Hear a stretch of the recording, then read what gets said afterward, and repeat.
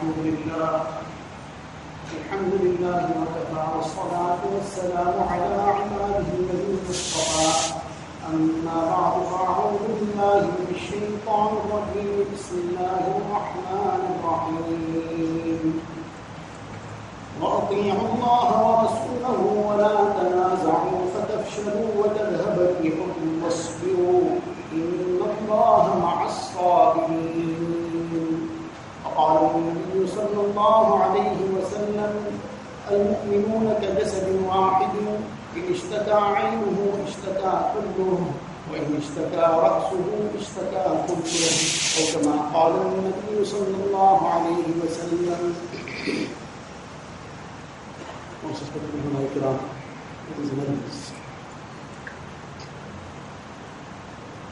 This hadith of Rasulullah sallallahu alaihi wasallam, Allah's Nabi sallallahu alaihi wasallam gives the example of the human body and compares the entire ummah to this human body. As far as the human body is concerned, then the entire body is linked together. And Nabi Sallallahu Alaihi Wasallam says that when one part of the body is in pain, is in difficulty, then the rest of the body also feels that pain and difficulty. It is not possible and is not conceivable that if the eye is paining, then the rest of the body says, this is your problem, you can do as you wish, we are fine, so this doesn't concern us. And if the head is paining, then the rest of the body says, this is your problem, this doesn't concern us.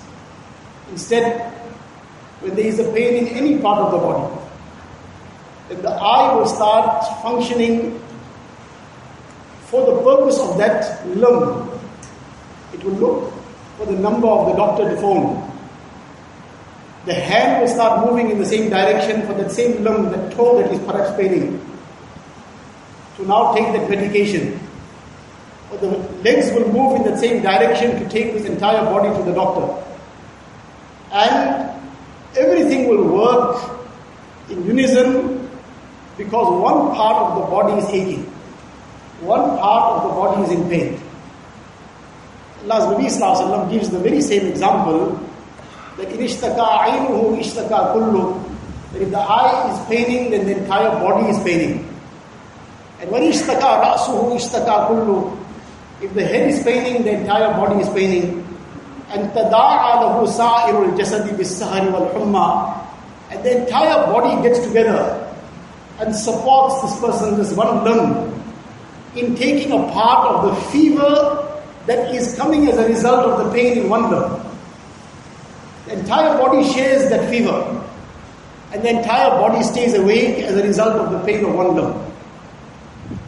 This is the example of what the ummah should be. That one part of the ummah is part of the whole of the ummah. One person and one individual of the ummah is part of this entire body. And a pain to any part of the body is a pain to the entire body. So this is on the global scale, on the entire world, the entire ummah at one. If this is the way it should have been, and how the entire ummah should have reacted, then we can imagine as it gets closer how much more the importance increases. That if there is somebody in a far-flung place of the world, we've never met him, we've never seen him, we've never heard of him also, as a person, as an individual. But we know him that he is a part of the mu'min ummah. And if he is in some difficulty, some pain, some hardship, this should move us. And the very least that it should move us to do, that's the very least. And this is really this yardstick to show us that to what extent we are connected to the rest of the ummah. Is that the very least it should move us is to sincerely make dua for them. And this is something for us to reflect within ourselves, that how much of our time is spent at least once in a day for the ummah at large, for the suffering of the ummah to be uplifted, for the oppression to be raised away from the ummah, for the poverty and difficulties to be taken away from the ummah. If even that is not happening once a day, then we need to reflect deeply what is our link and connection to this ummah of Rasulullah sallallahu alaihi wasallam, for whom he underwent so much of difficulties and hardship. In any case, if this is how important it is on the global level, then as it gets closer to one community, how much more important this would be, to one family, extended family, and then as it gets closer to the immediate family, and then within the four walls of one home, how important it is that everybody is united. This is the lesson that is being given to us, the lesson of unity. And if on a global scale, this is how Nabi Sallallahu Alaihi Wasallam is describing it, what would be its importance within the four walls of one home? And this is something that Allah Ta'ala highlights in the Quran Sharif as well. When Allah Ta'ala says, وَأَطِيعُوا اللَّهَ وَرَسُولَهُ وَلَا تَنَازَعُوا فَتَفْشَلُوا وَتَذْهَبَ رِيحُكُمْ وَاصْبِرُوا. Be obedient to Allah Ta'ala and don't create dissension. Don't create discord. What is a very important aspect to understand here is that what is being spoken about is dissension and discord, not difference, valid difference of opinion. Valid difference of opinion, it occurred right from the early stages, from the time of the Sahaba Ikram. Time is not there to delve into this, but since this is an important point to understand, on one occasion Nabi Sallallahu Alaihi Wasallam gave the Sahaba an instruction, لا يصلين أحدكم العصر إلا في بني قريظة, that nobody should perform the Salatul Asr except in Bani Qurayza. The instruction was to move immediately to Bani Qurayza. In any case, en route, now the time was now expiring for Asr, close to expiry time. So some Sahaba said that we will perform our Salah now and carry on.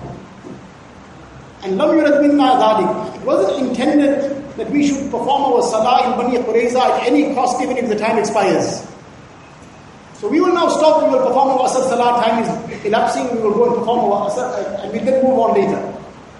And another group, we are also thoroughly and firmly grounded in knowledge.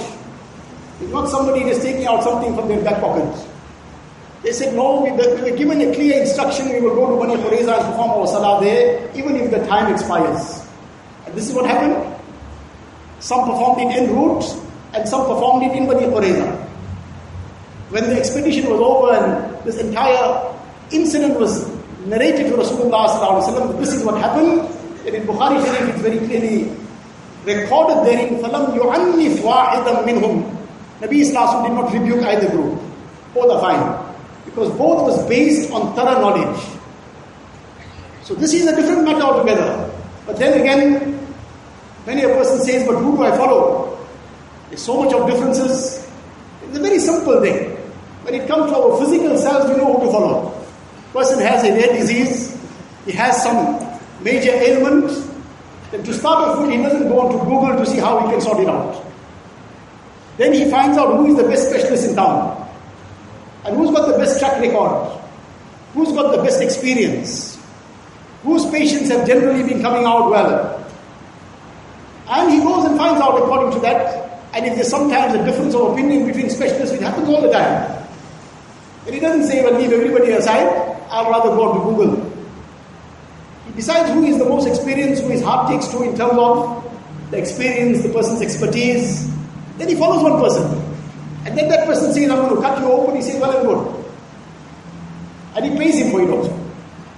So likewise, when it comes to deen, we decide who has that knowledge, that experience, that fear of Allah Ta'ala in terms of what we can understand.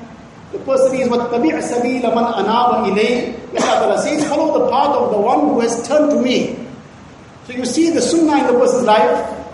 He's not somebody that is far aloof from the sunnah and is talking big fancy things. So then you will follow him. And then you will stick to one person and you'll be rightly guided. And on the day of Qiyamah thereafter, Allah Ta'ala won't ask you why you didn't follow so-and-so and why you didn't follow so-and-so. Provided you did your homework and you followed who you felt fulfilled the criteria. So in any case, what is being spoken about in this ayat is, وَلَا تَنَازَعُوا. Don't create discord. Don't create disunity. Otherwise, فَتَفْشَلُوا وَتَذْهَبَ رِيحُكُمْ. This is on a global scale and a local scale. Or whether the domestic scale, within the four walls of one home. Allah Ta'ala is saying, don't create discord. Don't allow disunity to creep in. Otherwise, you will then, all your energies will be sucked away. And you will become totally weak. As a result, then you will be easily dominated by others. By the disbelievers. What is going on today in Ummah? So the issue is that this unity is a very, very highly required aspect in the body of the Ummah. That the entire body remains united. And one part of the body becomes a means of pain for the whole body.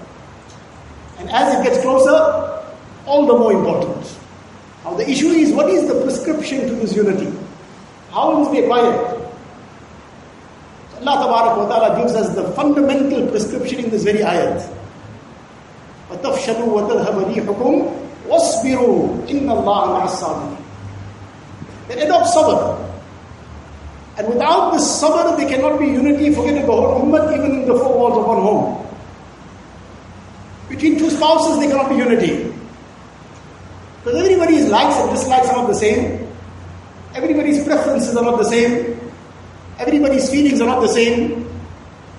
Somebody feels hot in one condition, the same condition somebody else is feeling cold. Somebody likes to eat something hot and somebody likes to eat it mild. So everybody's likes and dislikes and preferences are all different. No two human beings are the same. And the only way that this unity can still come about, despite these differences in everybody's temperament, everybody's feelings and likes and dislikes, is the one central aspect of sabr. If there is sabr, then there will be unity anywhere. And if there is no sabr, then no matter what, this unity can't happen. What is this sabr requiring? Is to take a very simple, basic example.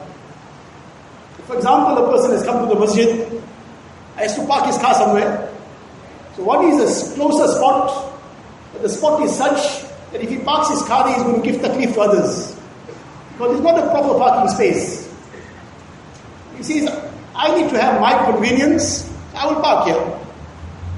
So for his convenience, he will park there, but he will be giving taklif and difficulty to others. The end result is obvious. So the first sabr is to undertake any difficulty that comes on ourselves in order to ensure nobody else is inconvenienced. Whether in a public situation, whether within the four walls of our home. I rather take the inconvenience and save others the difficulty. That will require sabr. It requires sabr in the home, in the masjid, anywhere. That is the first sabr. So the person now took the sabr and he went and parked at the further spot where he'll have to walk from. But he's happy with that because he is now not giving anybody else any taklif, any difficulty. But then after he's done his share of the job, there may still be somebody else who will go and park there. And now inconvenience everybody. So now that's the other part of the sabr. One is the sabr not to give taklif, not to cause inconvenience. The other part of the sabr is to tolerate other people's inconvenience. When a person has this in him, Allah Ta'ala is saying, don't regard this as a minor thing. Don't think, well, I know how to tolerate this person's, as sometimes people just say it, this person's nonsense and all these issues. Don't think it went in vain. If you did it for Allah Ta'ala, Inna Allaha ma'as sabirin, in the same ayat Allah Ta'ala said. Didn't go anywhere in vain. Because everything mustn't be looked at in the terms of rands and cents only.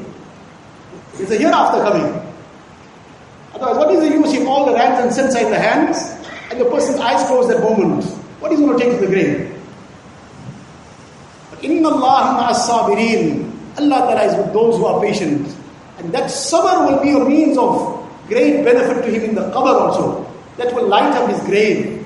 That will light up the Pul Sirat and the bridge over Jahannam on the day of Qiyamah. That will become a means of taking him to Jannat. So Allah Ta'ala is saying the fundamental prescription is sabr. When there will be sabr, then this will be a possibility. And in order to highlight that what a cherished aspect this unity is, at any level. In one hadith, Nabi Sallallahu Alaihi Wasallam gives us the reality of this. Allah's Nabi Sallallahu Alaihi Wasallam asked the Sahaba Kiram, Ala ukhbirukum, must I not tell you? Creating that zeal in them by posing it in a question first. Should I not tell you something? Should I not tell you bi afdala min darajati salati was siyami was sadaqah?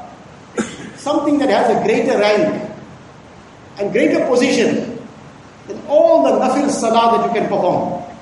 If you live 100 years of your life and you perform tahajjud the entire night, qiyamul layl the entire night for 100 years, who can do that? And all the nafil fast that you can keep in your life, 100 years of nafil fast every day, besides the 5 days that are forbidden.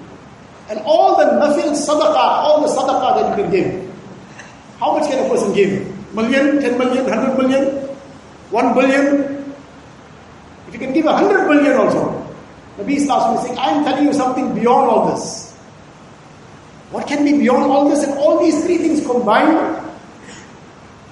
Allah's Nabi Sallallahu says, Islahu dhatil bayn. To create peace between two parties. Between those spouses that are now perhaps at loggerheads. To create peace between them. To create peace between any two persons. This has such a great rank that Nabi Sallallahu says, beyond all these three things combined, what this highlights is, what is the value of that unity itself? That all these three things combined cannot reach the value of creating that unity. What will be the value of that unity? So this is the lesson that is being given of having and maintaining this unity. But then this unity has to have a basis. If there's a home, there's a structure, there has to be a foundation. What is the foundation on which this unity will stand? So the foundation is what Allah Ta'ala speaks about in the ayat of the Quran Sharif. وَاعْتَصِمُوا بِحَبْلِ اللَّهِ جَمِيعًا وَلَا تَفَرَّقُوا. That hold on firmly to the rope of Allah Ta'ala together and don't become disunited. The only way that this unity can be maintained and can be created in the first place, if it's all on one foundation. And that one foundation in the ayat of this Quran Sharif, Allah Ta'ala says, all holding on to the rope of Allah Ta'ala together. Now if somebody insists that I'm going to do something else, but we're going to remain united, like for example, there's a group of 10 friends, and now 3 decide that we are going to be going to the rave clubs, we're going to be taking drugs, we're going to be womanizing, and others say, well, we're not going to join with them. They say, well, I'm creating disunity. We have to remain together. We are 10 friends for 10 years. So the responsibility of the disunity is on those who want to do the wrong thing. They are responsible. We cannot unite on the disobedience of Allah Ta'ala. So the unity will only be possible provided it is on the correct foundation. And the foundation is Hablullah al-Mateen, the rope of Allah Ta'ala, which is the Kitabullah.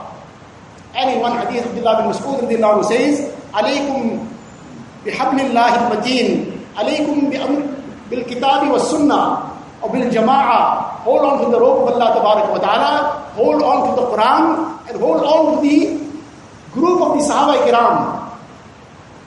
This is the community that will take you towards the righteousness. And now somebody insists that they're not going to remain on this path of Quran and Sunnah, then that unity cannot be maintained obviously, but the disunity will be the responsibility of the person who's doing what is wrong. For example, somebody insists that you're going to look at the bigger picture, and you're going to unite with anyone and everyone. And despite somebody might be saying, Na'uzubillah, that the Quran Sharif is distorted, it's incomplete, like the Shia say. So now you look at the bigger picture and remain united. This kind of unity is not possible. In the time of Abu Bakr radiallahu ta'ala anhu, when some people, faraway villages, Bedouins, they refused to pay the zakat that they were paying in the time of Rasulullah sallallahu alaihi wasallam. Abu Bakr radiallahu anhu announced jihad against them. And then some others at that time initially they suggested that we should look at the bigger picture now. It's a very, very delicate time. And we should not weaken our ranks by now waging jihad against these people because they are refusing to pay the zakat. Abu Bakr radiallahu anhu said, Wallahi la'uqatilanna man farraqa bayna as-salati waz-zakat. I will wage jihad against those who try to create a difference between salah and zakat. They say salah is fine, we perform salah, but we won't give zakat.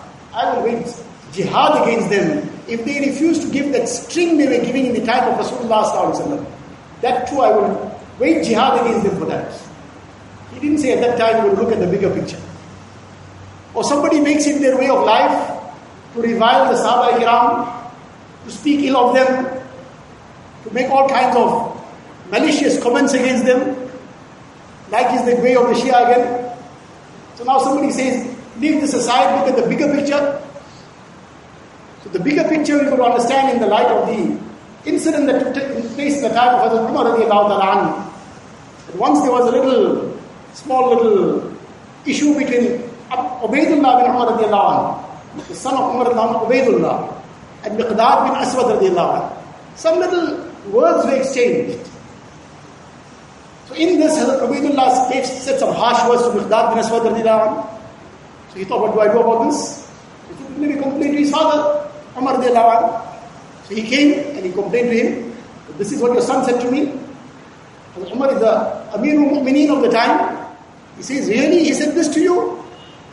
And you are a Sahabi of Rasulullah sallallahu alaihi wasallam? Bring him here, I want to cut his tongue off.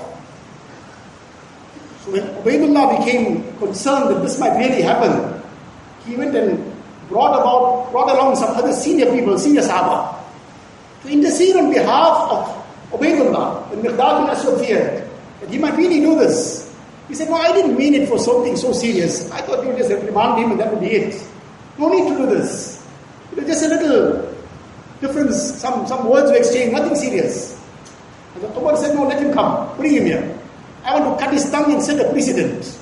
لا يوجد رجل شتم رجلا من أصحاب رسول الله صلى الله عليه وسلم إلا قطع لسانه. That later, anybody who reviles a Sahabi of Rasulullah sallallahu alaihi wasallam, then I would have set the precedent that his tongue should be cut.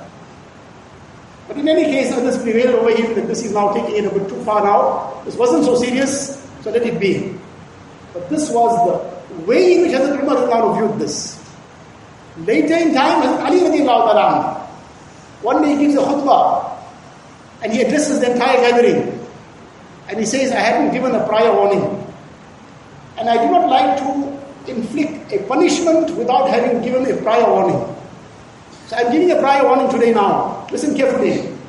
That I am hearing about this, that people are giving me a position over and above that of Abu Bakr and Umar radiallahu anhu. They are saying I am higher in rank. So let these people listen very carefully. I've now warned you. In future, if I hear this statement from anybody, or anybody is making the statement and it's reported to me, I will give him 80 lashes. The punishment for a person who has committed slander. Because by saying I am greater than these two personalities, he has slandered them. They were the greatest of the personalities of the Ummah after Rasulullah sallallahu alaihi wasallam. Dare anybody speak like this in future, I will lash them 80 lashes. Sayyidina Ali radiallahu anhu. At that time, he didn't say also, let us look at the bigger picture and let it be. So indeed, unity is very, very important. We have understood how important it is. But that unity can only be on one foundation. On the foundation of the Quran and Sunnah, on the way of the Sahaba Ikram. And this unity has to be at every level. But on the same basis. Whether it is on a global level and whether it is within the four walls of a home. That unity also can only be maintained. And there can only be happiness in the four walls of that home. Provided that it is on the basis of Quran and Sunnah that home is run. But if that is not the case, everybody decides to do their own things, then it cannot happen that house, that home runs in a way that it becomes an example of Jannat. An example of Jannat will come when it is on the way of Rasulullah sallallahu alaihi wasallam. When the laws of Allah tabarak wa ta'ala are implemented. So may Allah tabarak wa ta'ala give us the tawfiq of understanding the importance of this concept of unity. And as we said, that we are part of this global ummah. At the least that is required of us, which is the dictates of our iman, which is the dictates of us being part of this body of the ummah, is that we feel the pain of the ummah. And that pain should move us to at least make dua for them daily. Dua for every single mu'min on the face of this earth. And over and above that, that is the very basic, the least, the fundamental. And then over and above that, in whichever way we can do something to help anybody in the ummah, this is also our requirement. Allah Tabarak wa Ta'ala give us a tawfiq. Wa akhiru da'wana alhamdulillah.